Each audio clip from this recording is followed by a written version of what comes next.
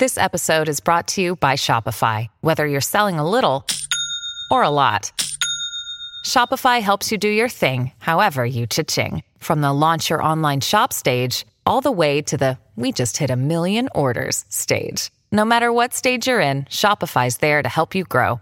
Sign up for a $1 per month trial period at shopify.com/special offer, all lowercase. That's shopify.com/special offer.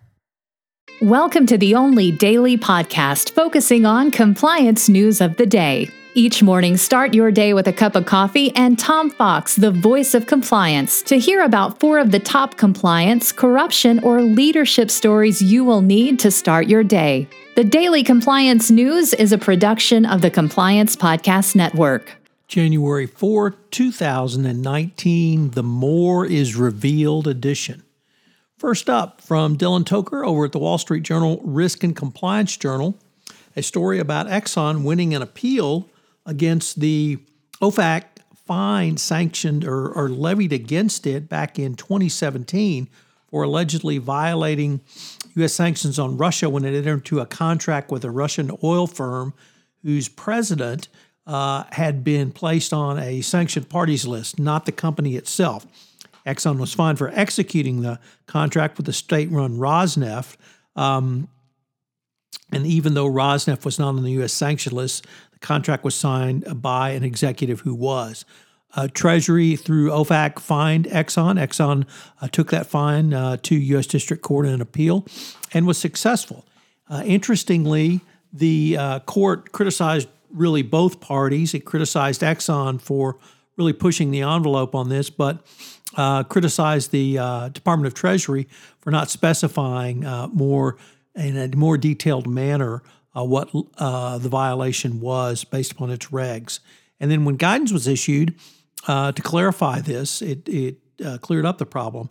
Of course, the problem with issuing guidance is the Trump administration says guidance is not worth the paper it's printed on. So a little bit of internal inconsistency from the Trump administration. Imagine that. Next up, and probably the story that's on everyone's mind, is the airstrike ordered by President Trump on Iranian General Soleimani, the head of the Iran's Quds Force. And this obviously has raised tensions with Iran and in the Middle East. Hopefully it won't lead to war, but at this point it's hard to say. But for those in the energy space, oil surged to a 3.5-month high, as reported by the Houston Chronicle, that citing Bloomberg, that oil has gone above $61 a barrel. This is the highest it's been in 3.5 months. So the oil industry, which is really in the doldrums and dumps, you never want to see war, but certainly this bumps up the price of oil.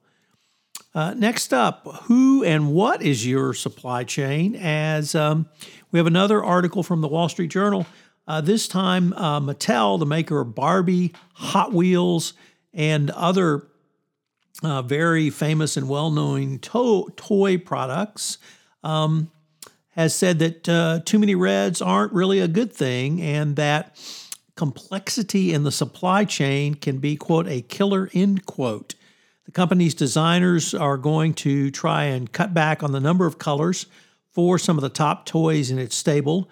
Ink types from glossy to waterproof multiply the options, and the variations add storage costs and downtimes to factories for cleaning equipment to swap out the shades. So it's really an interesting article because it forces you to think about the complexities in your supply chain. And not only do you need the number of suppliers you have, but do you need the suppliers to supply 150 different types of colors? So if you're looking for more cost savings, this could certainly be a place for you to do so.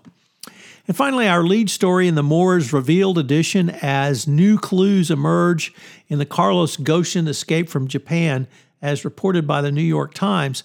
Well, it turns out that Ghosn literally walked out of his house in the full view of cameras and electronic surveillance.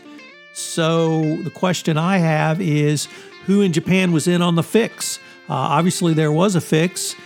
similar to Jeffrey Epstein managing to hang himself in a jail which allegedly had 2 cameras on it. You wonder how the surveillance really worked in Japan. The Daily Compliance News is a production of the Compliance Podcast Network and a proud member of C-Suite Radio.